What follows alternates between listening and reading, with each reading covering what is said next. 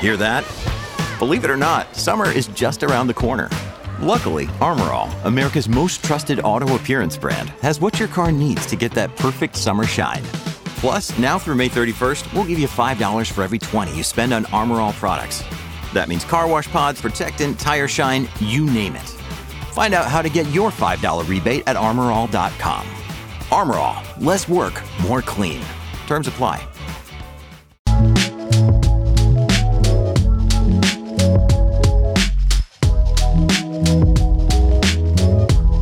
Hello, everyone. Welcome to the Net Zero Carbon Summit. I'm Thomas Wasson, trucking expert here at Freightwave. Super excited to be bringing on Zaina El-Azi, founder and CEO of Gauge Zero. Going to be talking today about adding equity in the fleet electrification strategy. A lot of stuff going on in the space, and especially given the stakes related to climate change, a lot of stuff to talk about.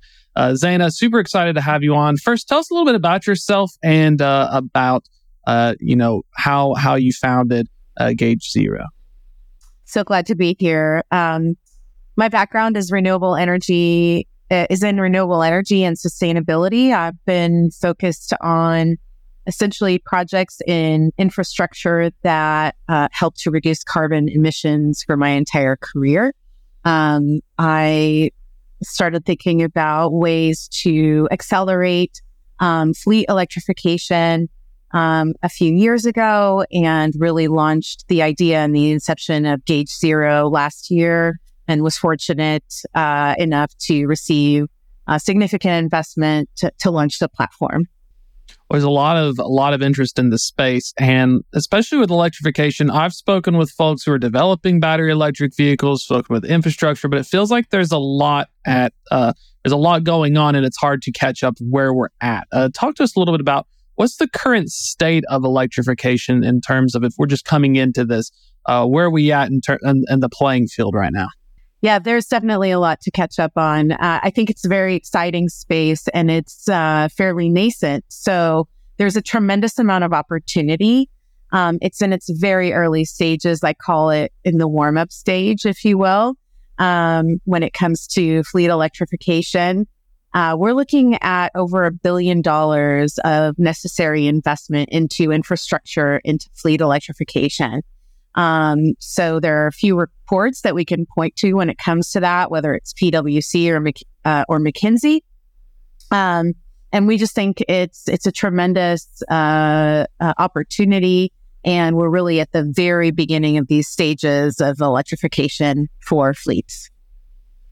And it's interesting because, especially electrification and infrastructure, there's a lot of development that'll need for the grids. I've seen some reports even for OTR and trucking that it may require additional development. We're looking at about equity. I think equity is an interesting thing, putting it in context of electrification, because not only like from a commercial standpoint, but is this something where we have to be more mindful of the rollout? Is this a location-driven thing, or is this more of getting stakeholders involved? I'm curious about the equity aspect.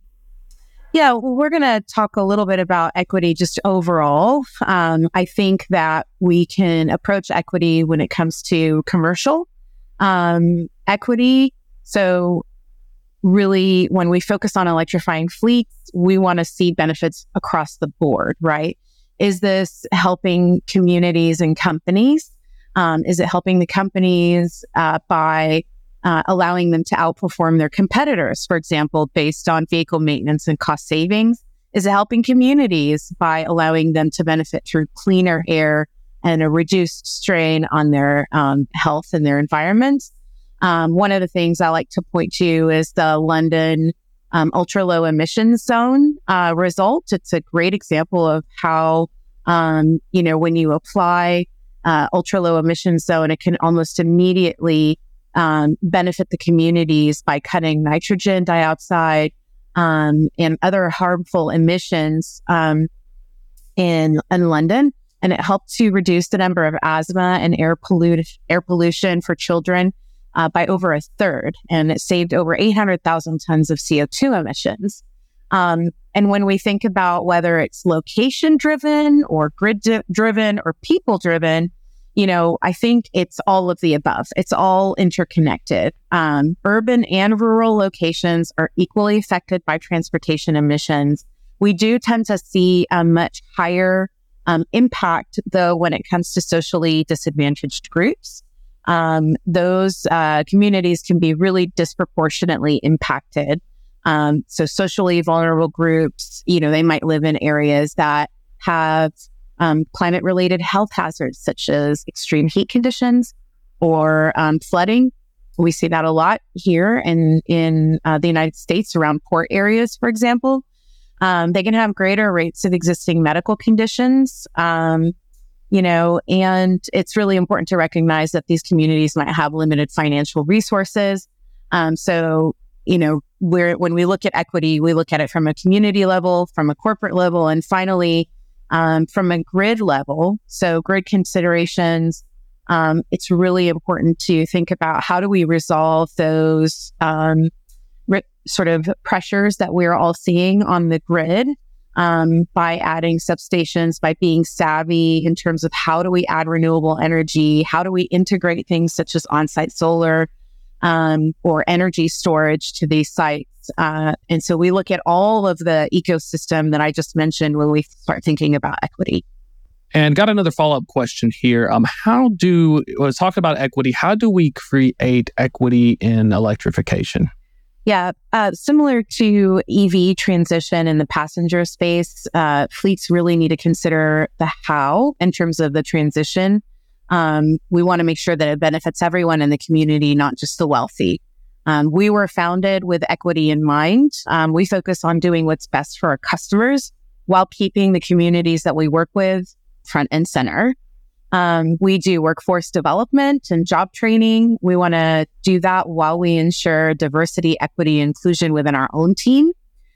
We think that the electrification ecosystem can really be fertile ground for a new way of doing business while we help to create a cleaner planet. It's exactly why we're committed to building a zero emission future for all. I think that's a really great point. I remember having to go on a deep dive with NOx and emissions because in trucking, CARB rules, being CARB compliant, you have to filter it through these sensors. And even in places where I'm from, Chattanooga, there were issues with emissions because of geography. So when we're looking at the rollout and opportunities for commercial fleets, would that be something where if we're in an area, maybe like a California, or we're in a location where there's already a public awareness for the impact of emissions on communities and even places near the industrial zoning, is that kind of an opportunity to try and maybe get that lobbying for more infrastructure? If I'm a commercial fleet, maybe I need a little help. Yeah, I think we all are going to need a little help, right? I think that the items that are going to need to change have to come from the local community level. So, whether it's at your county level or at your local regional level, there's going to need to be advocacy in terms of regulatory and legislative advocacy. And then we also are going to want to see, communities putting pressure on companies in order to apply the right types of technology so that they can see less pressure in terms of emissions in those communities. Families have a lot going on. Let Ollie help manage the mental load with new cognitive health supplements for everyone 4 and up, like delicious Lolly Focus Pops or Lolly Mellow Pops for kids. And for parents, try 3 new Brainy Chews to help you focus, chill out, or get energized. Find these cognitive health buddies for the whole fam at ollie.com. That's OLLY.com. These statements have not been evaluated by the Food and Drug Administration. This product is not intended to diagnose, treat, cure, or prevent any disease. And like when you're looking at a fleet and they're trying to meet their electrification goals, especially from that commercial standpoint, is there some important things that when we're adding the equity into the equation that we need to be more cognizant of? I remember, for an example, one customer got some Nikola trucks, but the warehouse that they were delivering to didn't have any infrastructure. So they had to use diesel generators to recharge the battery electric truck because it just wasn't in place. Or anything we need to take into consideration as we're moving forward on this subject and seeing progress? Well, I think that's exactly why we're involved in this business. I think that there's a level of critical project management that needs to happen in order to match up what the customers are doing in terms of whether it's ordering trucks or making sure that they have the charging available for those trucks. That needs to be lined up with the appropriate level of project development, permitting requirements, utility interconnections. And that's a little bit difficult to align, particularly in a new industry. But it exactly points to why there's a need for infrastructure as a service to be applied in this space. It's a great topic. I remember talking to some folks about that, and that was one of the challenges is some fleets are worried because it's very expensive to run this, but they would also wonder who's going to pay for, how are they going to get help in terms of, if I have a terminal that I have to build this infrastructure, or is my customer going to help me? And we're looking at that, and we're looking at these fixed costs. If I want to get these electric trucks and test, is this something we're seeing fleets driving it, or is this something where maybe a large shipper who wants to have a lower emissions and use that as a selling point? Is this more of a shipper driven, or is this more commercial driven from your experience working with various stakeholders, or maybe even the counties and localities themselves try to attract companies and they're going to try to provide? It's a really great question. And the answer is it depends, right? So I think what we're seeing is a lot of the larger companies that own significant fleets, they may have the means to think about what all the different pieces are that are going to need to be deployed from a capital perspective. But they may not necessarily have the desire to deploy a large amount of capital in order to get that done. And then when you think about some of the smaller companies, whether it's logistics operators or maybe local companies or regional companies that might have, anything from 10 to 150 trucks in their fleet, they're really going to need that help in terms of finding a partner that's going to look at this as an investment and really deploy the capital that's necessary in order for those resources to be available for fleet operators. And that's really where we come in as a company is, we're able to look at a particular project and design and engineer that project and deploy the capital so that we can then contract with customers for their usage and their charging needs. And they don't have to take on the burden of that significant capital investment. But there are absolutely going to be companies that, want to own and operate those assets as well. It's really cool because guiding customers who are interested, especially from a project standpoint, trucking is very good at the trucking aspect, but I've spoken with some other people in the electrification space and infrastructure, and they'd also mentioned that was a big challenge was you may want to do electrification to increase, lower your emissions, but you don't really know how to do it. If for folks who are interested, trying to get the ball rolling, set up some early goalposts, what should we be paying attention to right now? Are there specific headwinds or roadblocks we should look for? Are there any avenues right now that may be able to speed up my process if I'm on this early stage of saying, I recognize I want to be one of those carriers with a low scope 3. I want to be a person who can get these customers. I just don't know where to start. There's a lot of complexity around that. I think if companies are interested in owning vehicles, they can certainly start to engage with companies to understand what are the incentives so that they might be able to take advantage of in order to purchase some of these vehicles that tend to have a high upfront capital cost, but they do have a lower long-term maintenance and operations cost. So it can be beneficial over time. The total cost of ownership is definitely going down significantly year on year. So that's one consideration, is to start thinking about what are those upfront costs. And then the second thing is to really start thinking about, okay, how do I plan not just for this year, but for the next 2 to 5 years in terms of where my fleet is going to be located and how do I operate that fleet? And then who can I partner with in order to ensure that I have the appropriate charging resources available. And one of the things that I like to mention is it's not really just about charging. It's also about energy management. And so when you think about, what is the price of power going to be for charging over a longer period of time? Do I need to think about what time a day I should be charging my vehicle? Do I need to think about how I change my operations according to what's going on in terms of energy prices and energy management. And all of those things, there are companies like ours out there that are there to engage with trucking companies and operators to help them understand what I think is a complex environment, and one that's going to be more complex as the future evolves. Definitely. I'd completely forgot about it's not only to charge them, but if you charge them all at once during peak times, you may accidentally crash the grids.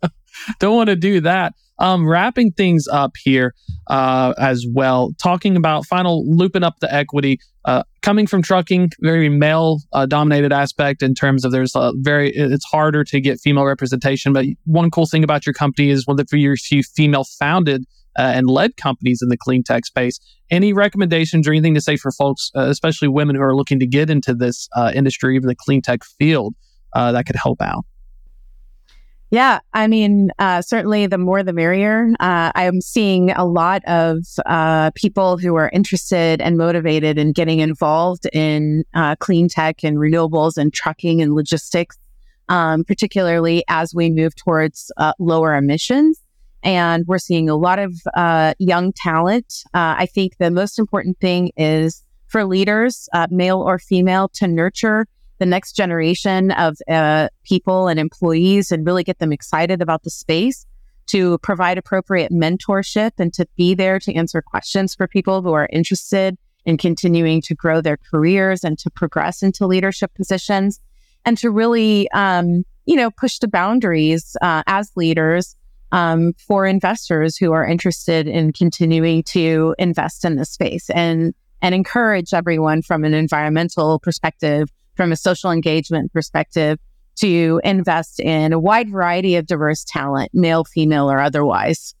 Super exciting to see how it develops in the space as well. If folks want to find out more about Gauge Zero, get in touch, or try to get involved, what's the best way to reach out? Yeah, we have a website. It's gagezero.com, GAGEZERO.com. And you can reach out to us through any of the forms on there, as well as our number. Absolute pleasure to have you on, Zeta. It's always really good to hear about stuff in this space, and we're looking forward as well keeping abreast of all the developments as we're moving up in the early stages. I feel like we're in the second inning right now. Thanks for having me. Really appreciate it. That's going to be a wrap for this Fireside Chat. But if you're just joining us, you're going to be able to catch this as well throughout the event. There's a lot more stuff going on during the Net Zero Carbon Summit. Feel free to check it out, as well as the folks at Gauge Zero. That's going to be a wrap for this one. But stay tuned. We have a lot more content coming up.